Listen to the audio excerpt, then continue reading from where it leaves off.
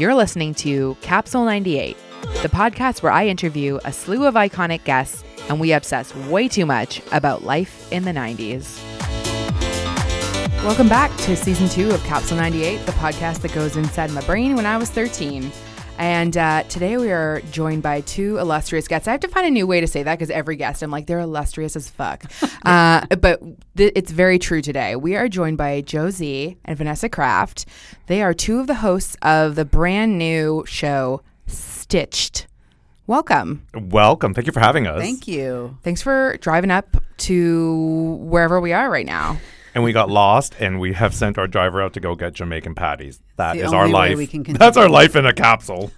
In a capsule. That's perfect because this is about a capsule. Yay. So for those of you guys who are not familiar, I'll just do a quick reminder. This podcast is basically an offshoot of my Instagram that I started, which basically started out of me finding my time capsule from 1998 when I was 13. And I opened up the contents of the boxes, and it was all just like a 90s extravaganza. So I love talking about that time period. I know you guys are fond of it as well. So yeah, I mean, first of all, let's talk about Stitched. Tell me everything. Okay, well, Stitched is a reality television program based around fashion design. Fashion. With a U-N, not an I-O-N. And it's every episode there's 4 designers who get narrowed down to one designer doing a series of challenges. Some are, well, they're all difficult. They're under time pressure and it's stressful. And the winner every episode takes home $10,000. So that happens all 12 episodes. Tongue pop.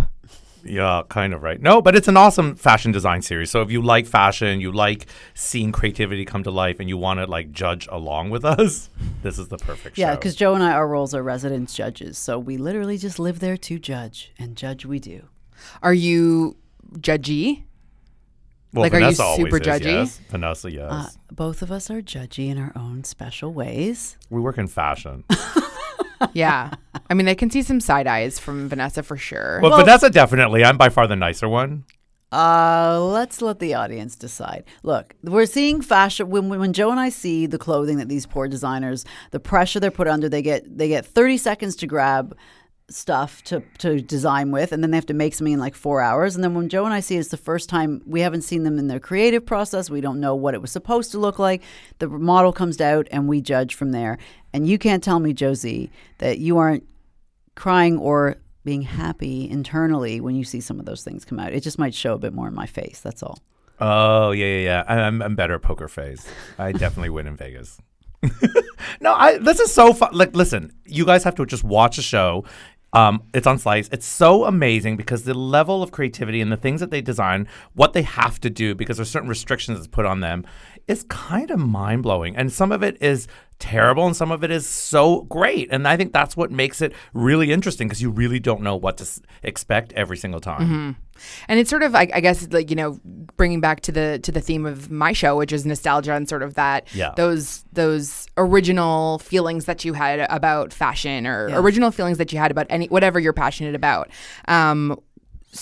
I guess it's sort of, I mean, in a way, it's sort of like this purity of like just trying something, being obsessed with something and just trying it for the first time.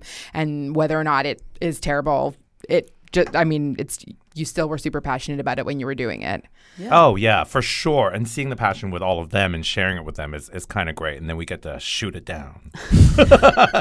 Then build it back up. It's a range of also ages. It's like 19. Speaking of young and ideas, from like the contestants are from 19 up to 61 years old. So it's so there are some people who have been watching YouTube videos, and that's how they learn to sew. And then there's others who have been formally trained in a fashion college. So it is a real range of designers. They can all sew, of course. It's not. It's just a matter of can you sew with the materials you have under the time pressure you have with the specific challenge of what we're asking you to create in that time. Nice. Easy peasy. Yeah. So, Joe Zee, I have a bone to pick with you because you have sort of one of those fashion careers that's like a Toronto urban legend. What do you mean? Which is basically like go to New York, pick up your bags, and it'll just like all work out. And like visas will totally be okay. And it's just like you just love fashion and you just like go and then, you know, it just works And out. here we are. Yeah. So tell me about how that happened and how you just managed this amazing career from Toronto. Okay, the other day somebody asked me on an interview. They're like, "Oh, did you feel like you had to leave Toronto to make it?" And I was like, no, it wasn't like the city was on fire and I had to flee. It was just the fact that I was here and I was like, I want to work in magazines more than anything. And at that time, magazines really were the holy grail. And magazines existed in New York City. It wasn't, you know, and I'd been to New York City and I love New York City and, of course, the energy with New York City. But that's also where magazines and publishing really were.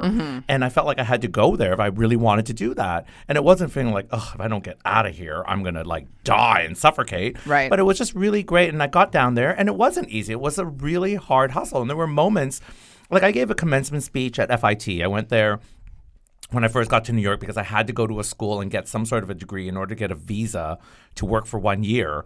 And I was like, okay, so I'm just going to get the quickest degree I could get, which was 2 years, so that I could apply for the training visa and then use that 1 year to really impress someone so I can get another visa and stay. And all of that was really difficult. And the fact is, like, sometimes coming from a third world country was easier to get a visa in the States than it was coming from Canada. Because they're like, what are you doing here? And I'm like, because I have to be here.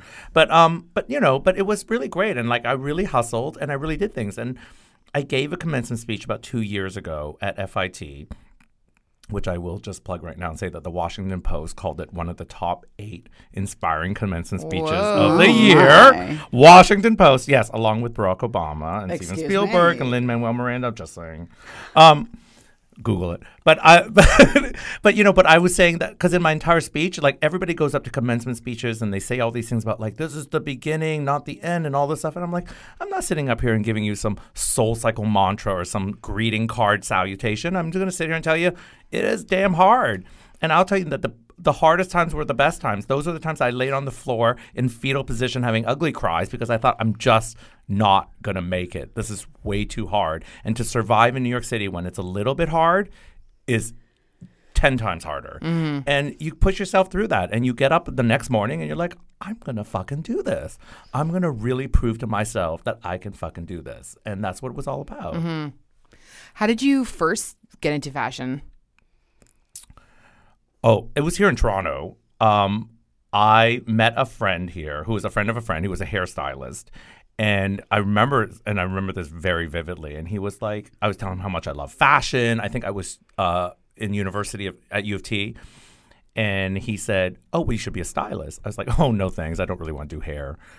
And he was like, no, a fashion stylist. I'm like, well, what's that? And he's like, you know, where you can get clothes, you go get clothes for photo shoots and you can dress them. I'm like, I'm sorry, wait, what? I can go shopping for clothes and then dress somebody, but someone's going to pay me to do that? He's like, yeah. I'm like, okay, sign me up. And that's really where it started because, you know, there was no like Rachel Zoe project. There was nothing on television. There was no sense of understanding what a stylist was. So, of course, the first thing I thought was like, oh, I had to do hair. I was like, oh, no, I don't think so. But then I did it, and he had a photo shoot coming up, and he was like saying, oh, why don't you be a stylist for this? I went to the Eaton Center, bought a bunch of clothes on my mother's credit card, and went to this and like styled it. And I was like, this is really fun until I tried to return something that was dirty, and I got in trouble. And I was like, this is not fun. But like it was a good learning experience, and I realized that I was like, I can't believe this is a career. And that's sort of what really started the fire in me.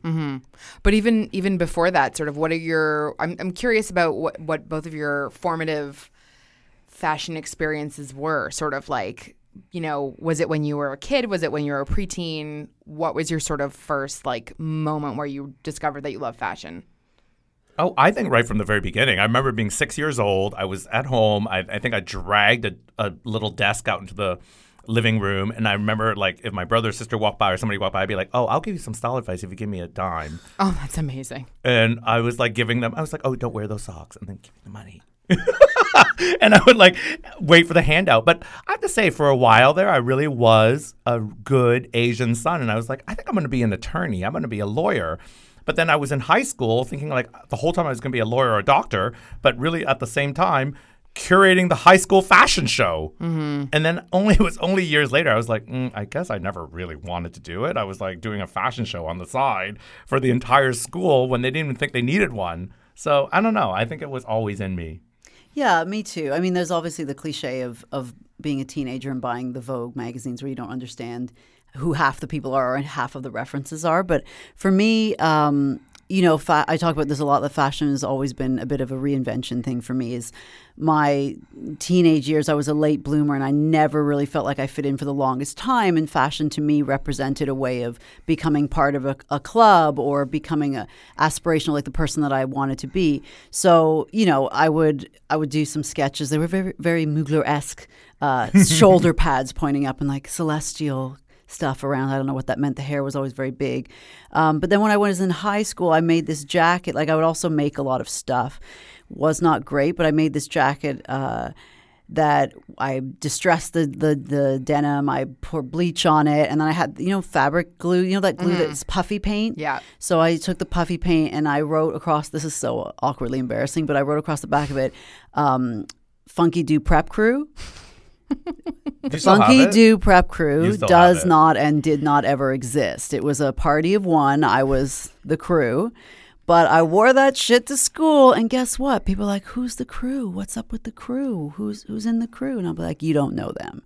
And that was a thing for me. And I don't have the jacket. I wish I still had the jacket. But so for me, fashion has always been tied with that amazing ability that it has to make you dream and to speak for you and your identity and all of that. So yes, there was always a connection for me there. I think there has to be, right? Oh, yeah. And I think Vanessa hit it. I mean, you want nostalgia. I mean, wallpapering your room from corner to corner with pages of a magazine. Hello. Mm-hmm. Yeah, my childhood bedroom still has, the doors are still covered. Oh, yeah. And like nobody today would even understand what that even means because nobody would rip out a page. They wouldn't print out something from the internet and wallpaper their room. But that is what we did as a teenager. Yeah, I mean, there's a lot more tactile creativity back then. Oh yeah, it's not like, I'm going to wallpaper my room with screen grabs of YouTube. No. Yeah, which is I mean, collaging shit. That was one of my favorite activities ever. Yes. I used to collage my bedroom doors, and there were sort of various iterations of them depending on like what period of time it was. In circa '98, it was very teeny boppery, and then I redid the main door, which is still like there to this day, and it's a very time capsule of like 2000 maybe. Ooh. And there's like one of the initial like original ads of Sex and the City with Sarah Jessica Parker just like. She has like a Chrysler building on her dress, and there's all these old ads, all these old Ralph Lauren ads, and all these pictures of Dutson when she like just came out. Nice. Oh, so good. See, I had a manila envelope marked locker, and it would collect images to like wallpaper my locker door. Yes, yeah. Locker was a big thing too. It was very important. You needed people to know what you were about and what you believed in by those pictures in that locker. So when I opened my locker door, I was like, oh, how'd that get there? But like 90210. Yes, exactly. So in '98, we would have been in very different places. Where were you guys in '98 vis-a-vis fashion? Okay, Joe, answer while I do the math on my calculator. Oh, where I was? I was at W Magazine. It had just launched, and I actually was becoming fashion director of W between 98 and 99. And it was really at the cusp. And I have to say W in the 90s was really at the peak of what magazine publishing was in the 90s. But at that time, I mean, really, I worked with the best photographers. I really styled the best people. We really created this whole world around that everybody was looking at. And so I remember that time vividly because that was a time that I actually saw the needle move in what I was doing in my career and everything. Mm-hmm. What is, if you had to pick sort of like a few top photo shoots, what would they be? In my life? Of that era? Yeah. Oh, God. I mean, I think that time I was working with everyone from Bruce Weber to Jürgen Teller to Patrick Marchal and like all of that stuff when I was at W and creating those like iconic images that people still love. And I think about this all the time. And like, someone today asked us like, oh, what was a turning point in your career? Which is a lot. But I feel like one of the times I remember vividly Wes Gordon, who's now the creative director and the designer at Caroline Herrera. But when he first started as a brand new designer, I was like, oh, he's a new designer. And I was going to see him, and he had just done a resort collection for the first time. He's like, well, I was like, what was your inspiration? He was like, oh, I was very inspired by Gwyneth Paltrow and early in the 90s when she was in Great Expectations and then this. And he showed me pictures of a photo shoot. And I was like, I did that. And I was like, oh, people are using my pictures as points of reference. I feel really old. And I thought that's when I really knew the 90s were coming back. Like the fact that I had styled Gwyneth when she was just starting as an actress, and that now somebody in their 20s is starting a design career and referencing those old tears and saying, this is what it is. I was like, oh, this has come full circle in a very sort of twisted way. But there was so many photo shoots I did back then. And certainly afterwards when I left W and I did the Vanity Fair Tom Ford Hollywood issue and like all of those things that really became those. And at the moment you don't think it. And it's only many, many years later. And I was like, oh, wait, I did that. I did the Madonna Gap ad. I did all those things that sort of people really remember and pull out as something that they latched onto at that time. What do you think there is about, because I think about this a lot of the time. I mean, like, I think nostalgia is such a potent, whatever you want to call it, concept or potion or whatever it is. And right now it's something that people we're being sold the 90s over and over and over again. And I think, I mean, maybe it's just because I grew up in the 90s, but to me, it seems like it's living a lot longer than the other decades. And I guess, first of all, what do you agree with that? That the 90s are the 90s. The 90s nostalgia sort of seems like more prevalent than nostalgia in general, like 80s nostalgia or 70s nostalgia. I mean, yes, I guess so. I think it's also maybe the era, if we look at the time of what was going on in the world, like often the nostalgia is sometimes for a simpler time, but I think the 90s, with recession and things like that, you had the bookend of the 80s excess and then the 2000 Juicy Couture pants. So Also excess, yeah. Right. So there was this moment of raw realness that you felt like you think of the grunge scene and you think of what was going on there. So maybe there's just more of a connection to less trying hard and authenticity, all those kind of cliched terms. But I do really think there has to be something that's connecting, and maybe just generationally, like my daughter is 13 and everything she wears is 90s inspired. And I don't look at it and go, oh, I'm so glad that's over. I'm like, oh my God, I love it too. We're still writing about all these references in Elle. We're writing about new plaids and new this and all these things that are happening now. And I still love them now. So it may be that it's one of these weird timing that is cross-generational as well. Because I feel with the 80s, I adore the 80s. But a lot of people are like, I never want that to come back again. Get that 80s, that blue eyeshadow out of my face. And so the 80s was much more polarizing, perhaps. I don't know. I think trends come in 20-year cycles. I used to have this whole theory that trends come back in 20-year cycles. So the 80s was sort of a really hot thing maybe a decade ago or at least 8 years ago. And I think right now the 90s are big, but we're also at the peak of social media. So because the 90s are so big, everyone talks about it all the time. So it feels like it's been around forever. And I feel like I already lived it the first time. So for me to relive it the second time, I don't know. It's kind of interesting. Last week, I posted a TBT, a Throwback Thursday, of the one music video I styled, Mariah Carey's Honey, and I did it 20 years ago, and I was like, oh, it's a 20-year anniversary of that, and I didn't even realize. I got 1 million comments. Everybody loves it, and it's mostly people who are now obsessed with the 90s and less people feeling nostalgic about it. And I was like, there's a whole generation of people rediscovering this and loving it again for the first time, which is kind of interesting to me. It is, yeah. The first episode of this podcast, I had Dan Levy on it, and like half of the podcast episode was dedicated to that video. So thank you. Oh, good. I think maybe Dan commented. I don't remember, but he probably did. But people love that video so much, but it's like people who are just discovering it now for the first time, which is very, very interesting to me. It is, yeah. It is definitely interesting to see it being redone, and then it's like there is this like people living it who've lived it the first time, maybe somebody who lived it as a kid, maybe somebody who didn't live it at all. It's super interesting, and I guess that's how, I don't know, I guess we're in a very postmodern time of history where everything is just being like rehashed 1,000 times. Oh, for sure. I think there's a familiarity with nostalgia, and I think that's why people always fall back on it, because there's something that you can start as sort of a foundation for something else. But I feel like we're slowly moving into 2000s. Yeah, and you often look back and you have this recollection of a simpler time, even though when I think back to high school, it wasn't simple at all. But as an adult now, I'm like, oh, I had nothing to do. I just go to club. Meanwhile, when you're in high school, you're dying, right? So I think it's also just nostalgia works because it pulls you back to thinking when life was more simple. I do think that there is something about like what I was saying at the beginning about like the first time you experience things. Like even for me, like when I first got into fashion, like it was such a different experience than flipping through. Like I was flipping through a magazine the other day with my friend, and we were kind of just shitting on everything. And it was like the first time, like if I would have done that even 5 or 10 years ago, like everything would have been amazing. I would have had no criticism whatsoever. And now I'm just like, oh, what the hell are they doing?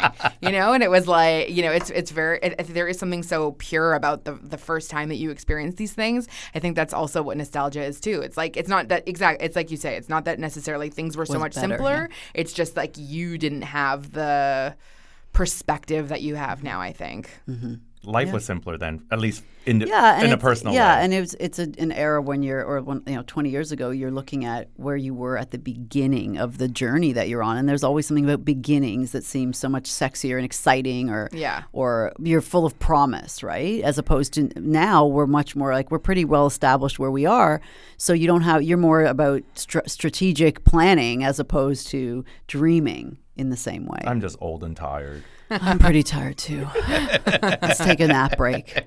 I was reading something, and I don't know whether honestly I don't even know where to attribute it to, but I think they traced like the concept of modern nostalgia back to the 70s, because that was the first, with like American Graffiti, and that would have been the first decade in American history when people actually wanted to look back rather than like living through the Depression where you don't want to think about it. You just like you kind of just forge forward. And I mean, I guess maybe the 20s there was some positivity there, but in general, people didn't want to look back at the 30s or 40s because they were shit times. They were war, depression, and the 50s was kind of like this shiny new time. So when people were reliving in the 70s, they were like super into, American Graffiti, Grease, all that stuff. So to me, that makes sense, I guess. And now we're sort of, there's positives in every It's an decade. easy fallback. It's like, I think people are very reliant on that, especially in the world of fashion, because it lets them latch onto something that we all know and are familiar with. Mm-hmm.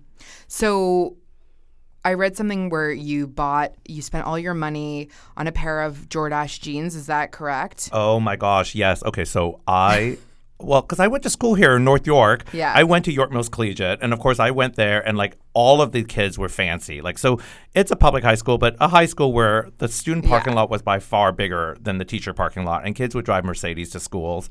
Their dads owned restaurants. It was like a big deal. And I remember all the kids had designer jeans, and I was like, I need to have them. And back then it was $40 a pair, and I was like, I will never be able to afford that. And I saved all of my allowance money and walked to school, didn't eat lunch, and so I could finally go to Thrifties. I don't even know if anybody remembers these stores here, but Thrifties in a mall, and bought a pair of Jordache jeans with the back design pocket. I love those jeans. I wore them till they were threadbare. And it wasn't even until years later I realized I was wearing women's stretch jeans. They were my favorite. I was like, that was my virgin designer jean purchase. Now I'm back to like basics. What was the whole look? It was the jeans and what? I don't know. It was the jeans. The jeans was my thing. But like back then, I was like so desperate to want to fit in. So it was like wanting to be a preppy. I wanted my tree torn sneakers. I had my Sperry topsiders. I had my Jordache jeans. I remember I had my Izod Lacoste polos with the collar popped. I mean, that was my York Mills Collegiate uniform. And then one day I woke up and I was like, this isn't fun. I need to be punk. I literally went from that to wearing Le Chateau clothes. And I was wearing like cobweb sweaters and ripped black jeans and pointy women's shoes. Notice a theme. And then I was like, I shaved my head. I was like a whole thing. And I thought I was like Robert Smith in The Cure for that moment because it was the 80s. And I was like, this is it. This is what I'm doing. I'm going to like wear guy liner to school and have teased hair with a shaved head on the side. And that's pretty cool, at least for me, I think.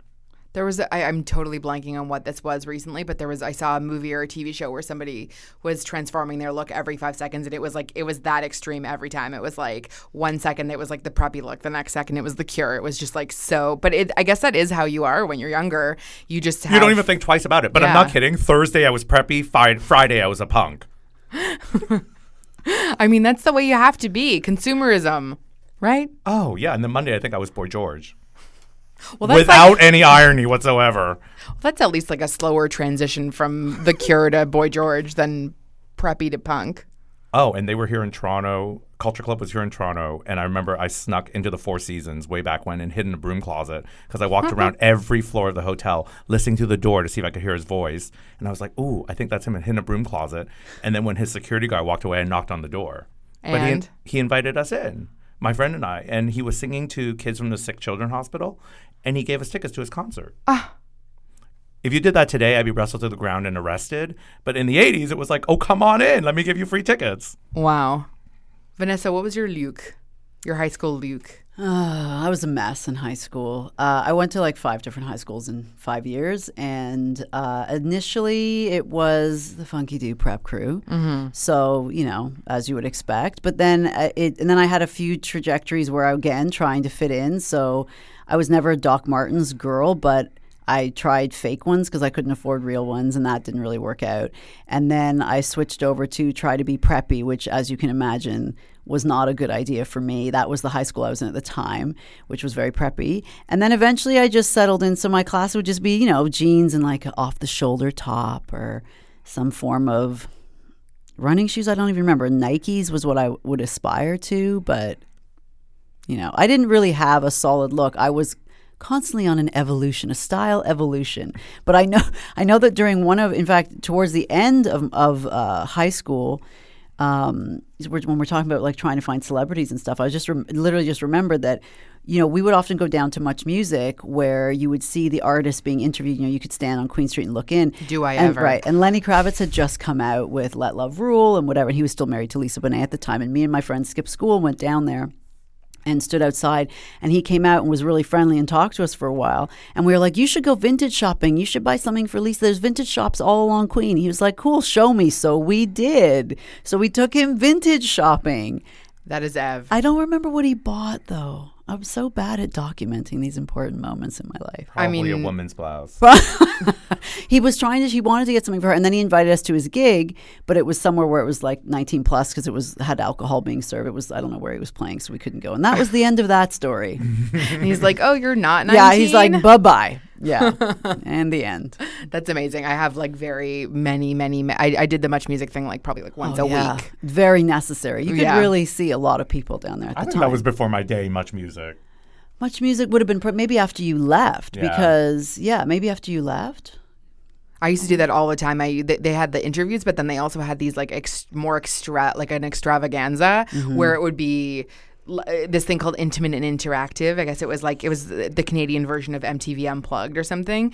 And it would be like more of a concert, and there would be some people inside who were super lucky and then people outside. And I used to do that all the time. But I remember there was one time when I went to see the Spice Girls, and they had like a crowd. Like, you remember Rick the Temp, and he was I don't know if I've told this story on the podcast before, but he was outside like fanning the flames of the girls outside. And at one point during a commercial, he was like, guys, like, I know you're screaming whatever, but can we just be quiet for a second? There's a little girl and she's lost and her mom is looking for her, and everybody's quiet, and I'm like, Victoria, love you.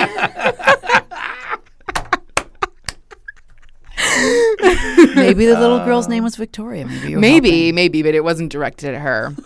It was just like my opportunity to like be heard, I mean, why not? Yeah. Seize the opportunity, I always say. But you did it sometimes. You were lucky to have experiences every now and then. Yeah. Where they were like coming out and signing things. For sure. There was a period where I was trying to fit in with my friend who was more into like, I guess, the grungy scene, and Foo Fighters I think they just started maybe like late 90s. I don't really remember. Post-Nirvana. Yeah, post-Nirvana. It would have been, maybe late 90s, and I went with my friend down to Much Music, and Dave Grohl signed like my purse or something. And then I was like, I don't really give a shit. I don't even like them, but I was trying to I was trying to be cool. Yeah. Yeah. That's okay. Yeah, I mean, you have to. Yeah. You have to go through it to come out the other side.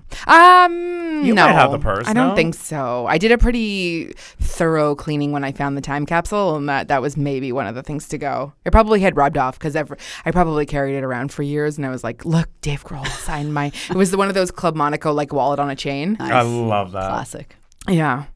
So okay, I'm trying to suss out more info about your iconic 90s experiences. Tell me something juicy about behind the scenes on Honey. Oh my gosh, so many juicy things behind the scenes on Honey. So I just have to ask. You'll tell me. All the juice. I'll tell you whatever juice you want. Yeah, that would happen in 97. I mean, I was styling Mariah, but I had to style everybody. So all of the dancers and everything that was going on. I mean, it was a production. First of all, I was working the night before, and I flew in to Puerto Rico. We were filming in Puerto Rico. And I got there around 2:30 in the morning because I was already shooting something the day before in New York. And when I got there, I was like, okay, let me get to my room. And they were like, oh, your call time is 4 a.m. Someone come pick you up at 3:30. I was like, that's in an hour. So I took a shower and I was like, all right, well, I'll sleep when I come back. We got picked up at 4:30. We worked all the way till 6:30 the following day. And I was like, I am going to die. And I'm good with staying up, but 48 hours is just too long because that is literally like waterboarding. It's torture. Yeah. And I was like, okay, well, it's only 3 days. I can handle this. And, and Mariah's very much a nocturnal animal, so she will sleep all day. So then we had part of the day and I slept and then I caught up. We were supposed to be there filming the video for 3 days. And this is the days of thriller budgets because after 3 days, she's like, oh, no, we're going to keep doing this. We rented out a private island and all of this. 7 days later, we were still there. I was like, I have to go back to New York. I had to leave all my assistants there. And they had to finish the video because why 7 days later were we still there when it was supposed to be a 3-day shoot? I mean, that's how you know that that's a 90s budget because today it's like you have to 5 hours to film something if you can film something at all. That's the whole thing. Doesn't she also only have like 2 different outfits in that video? No, we had so many outfits. Okay, I think I'm remembering the white. The white, which is a bandana thing that I had to make for her. Then she had something that she danced in, but the famous thing where she jumped off the roof and she had to rip her dress off. But she was also like, there was a close up of the Tom Ford Gucci heel, which is the first time Tom Ford was doing a Gucci collection that we took the heel from. And to this day, people's like iconic. But like that dress, like someone was actually asking me on Twitter about that last week. And I said, they're like, oh, what's the credit for that? I was like, that's a Dolce & Gabbana dress. And I had to find all over the world 5 of them because I had to have one for Mariah, I had to have one for the stunt woman, one for the body double, one I had to cut down the front and put Velcro so that when she's underwater, the stunt woman can rip it apart. So, and then one as a backup in case something happened to one of the other ones. And that's what we were doing to try to figure all that out. And then she wanted the swimsuit to mimic Ursula Andress in Dr. No, so I had to have a swimsuit designer copy that. It was a lot of like moving parts. And of course, it was fun. But back then it was like, this is a production. Mm-hmm. Wow.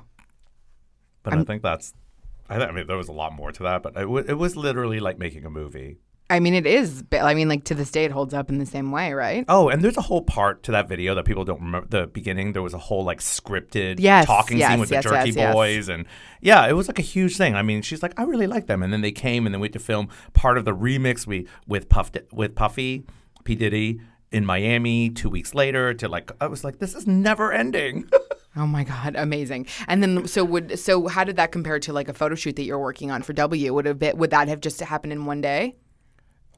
A W photo shoot, yeah, probably would have been happening in one day. I mean, I was doing a lot of other things during that time. Like the 90s, I worked on everybody's album covers. So I did the album cover for Butterfly, but I did J.Lo's album cover back then, and that was like a big production too. I mean, I loved J.Lo. We were talking about this the other day too, how she won the Vanguard Award recently on MTV, and New York Times did a whole like look back at J.Lo's style.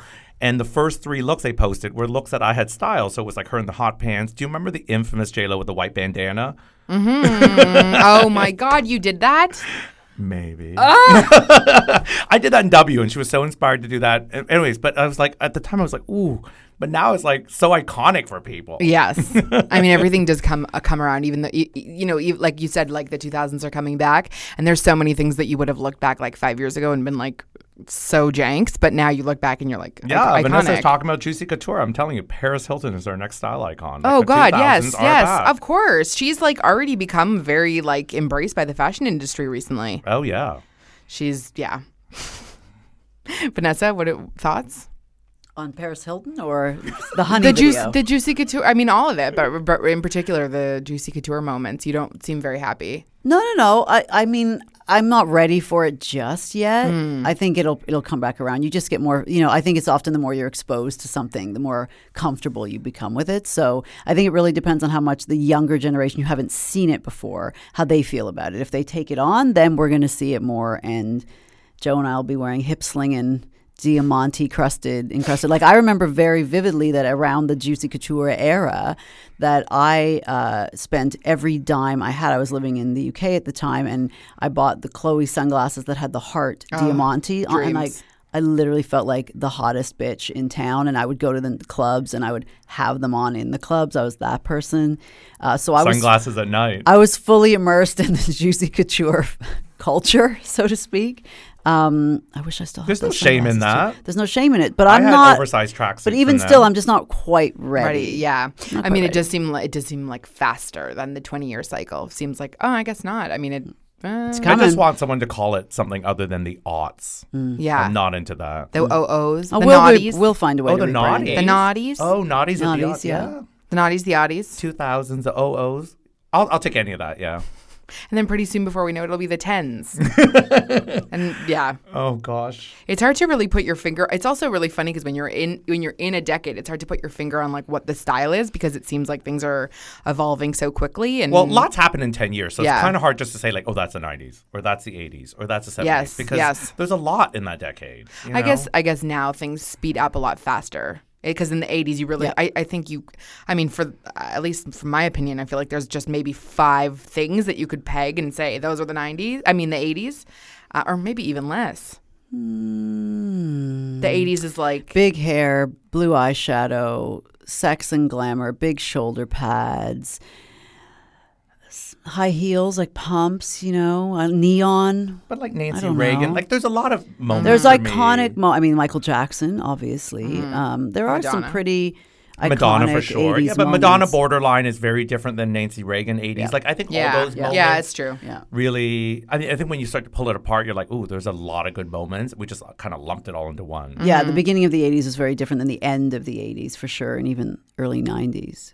Early 90s. Yeah, I mean, Yeah, I think the 90s is really varied too. it is, but I remember like another thing that I've talked about on this podcast before. I remember in the 90s thinking like there is no style of this decade. Right. Like we're just everything mixed, like because remember the 70s was really big in the 90s, Yes. and I used to think that the entire decade was hugely like referential, but I guess like. But I thought that now- about the 90s too because it was no style. But I think the idea of no style is style. It yeah. was really the era of Gap. Yeah. It was a tank top and blue jeans.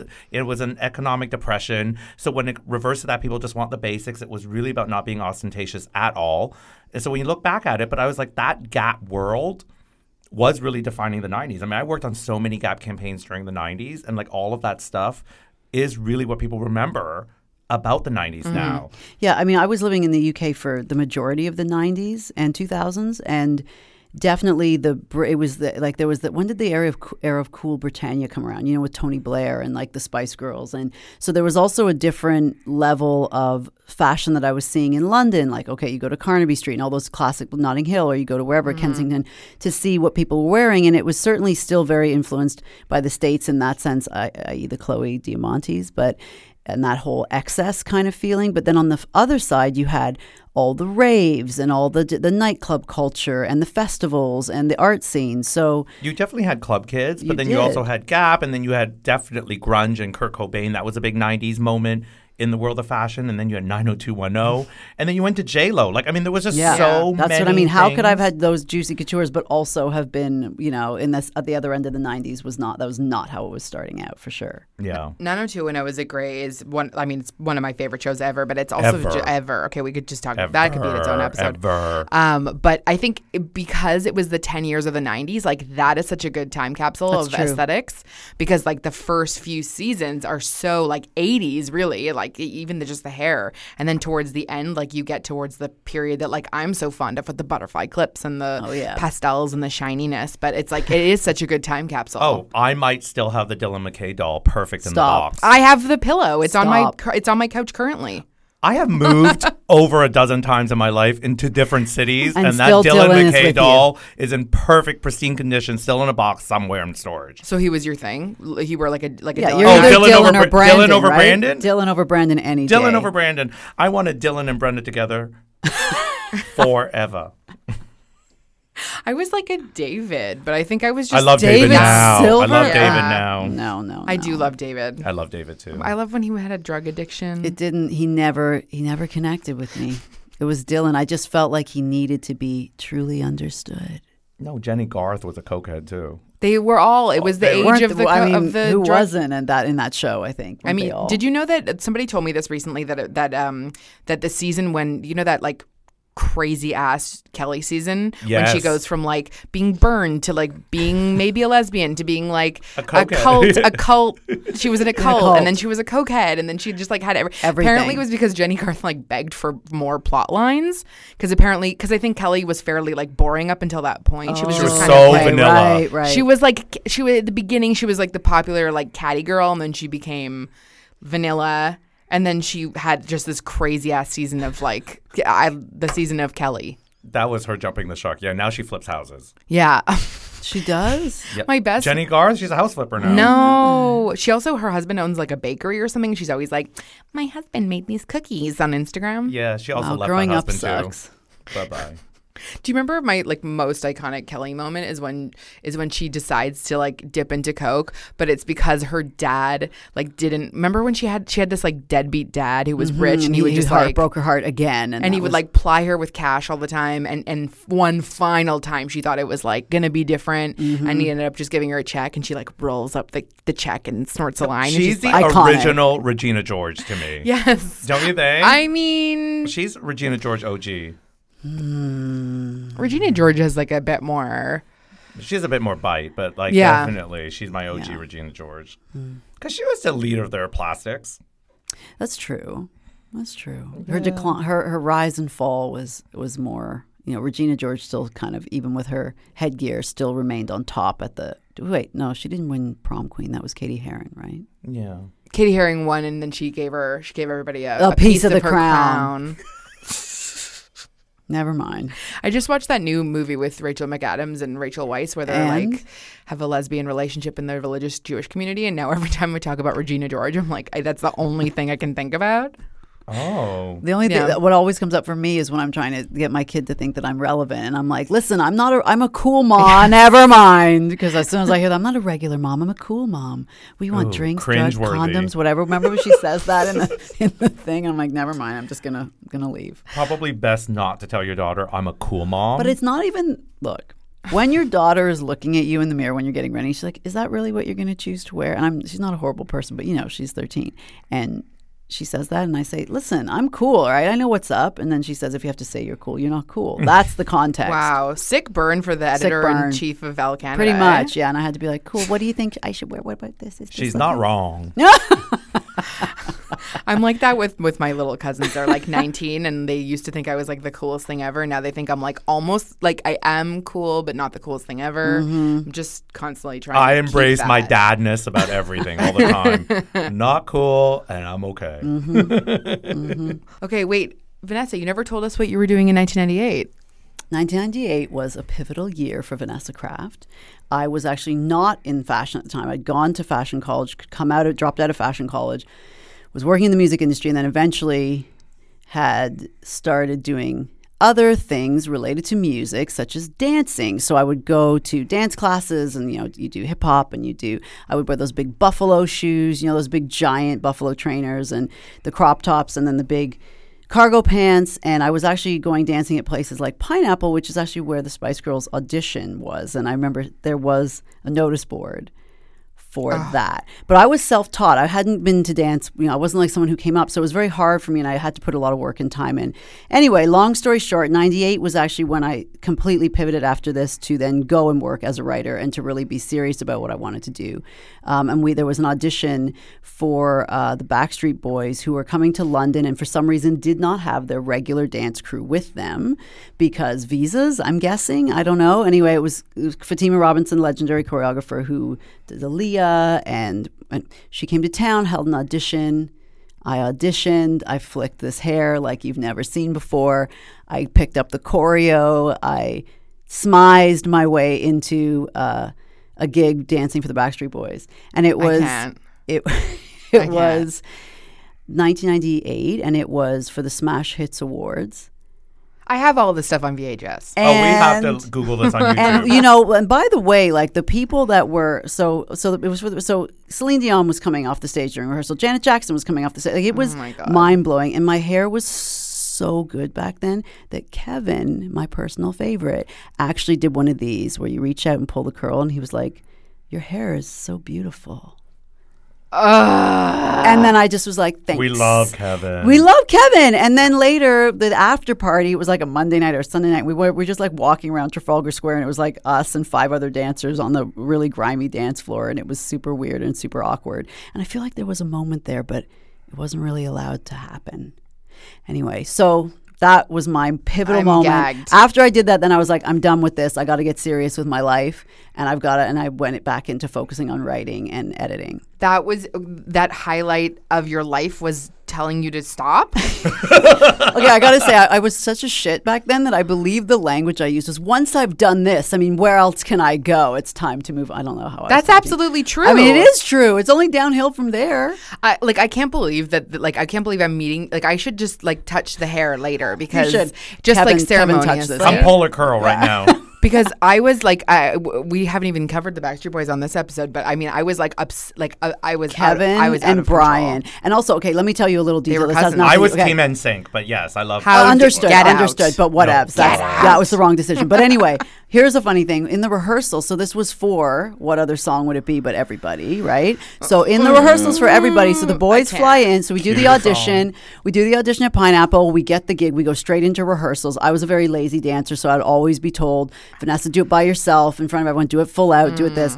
I wasn't really that great, but I had good hair flicks. Anyway, then it comes to the boys flying to town, and we're doing this rehearsal. And you know in the song when he goes, "Am I sexual?" Yes. That bit. So there was 2 girls. Obviously. So there's 3 dancers per Backstreet Boy, and you were either on one side of the Backstreet Boy, like rubbing your hands up and down, and when he says, "Am I sexual?" or you were the lucky person who got to slide between his legs and reach your hand up and grab his junk. Now, Fatima Robinson said to specifically grab the junk. It was very important. She wants to mock it, to mime it. She wants us to grab the junk. But I didn't have Kevin. No, you had Nick because that's his line. They all do. We all do the same moves, no matter to each dancer. I had Howie. Oh, Howie was wearing gray track pants that day. did he have a big package? It's all kind of a blur. I kind of blocked it out because I was so excruciatingly disappointed I wasn't grabbing Kevin's junk. Because that would have been the moment that would have solidified That would the have been it. relationship. From the hair curl to the inappropriate sexual assault. That would have been the one, right? Anyway, so I had to grab Howie's junk. All right, and well, Howie did Howie. after try to bond with me and try to say that, we're both we were like the only ethnic minorities there or something. And I was just like, dude, I don't want this. I want that. Okay, whatever. He's like, it's actually kind of cold in the studio. What's your name again?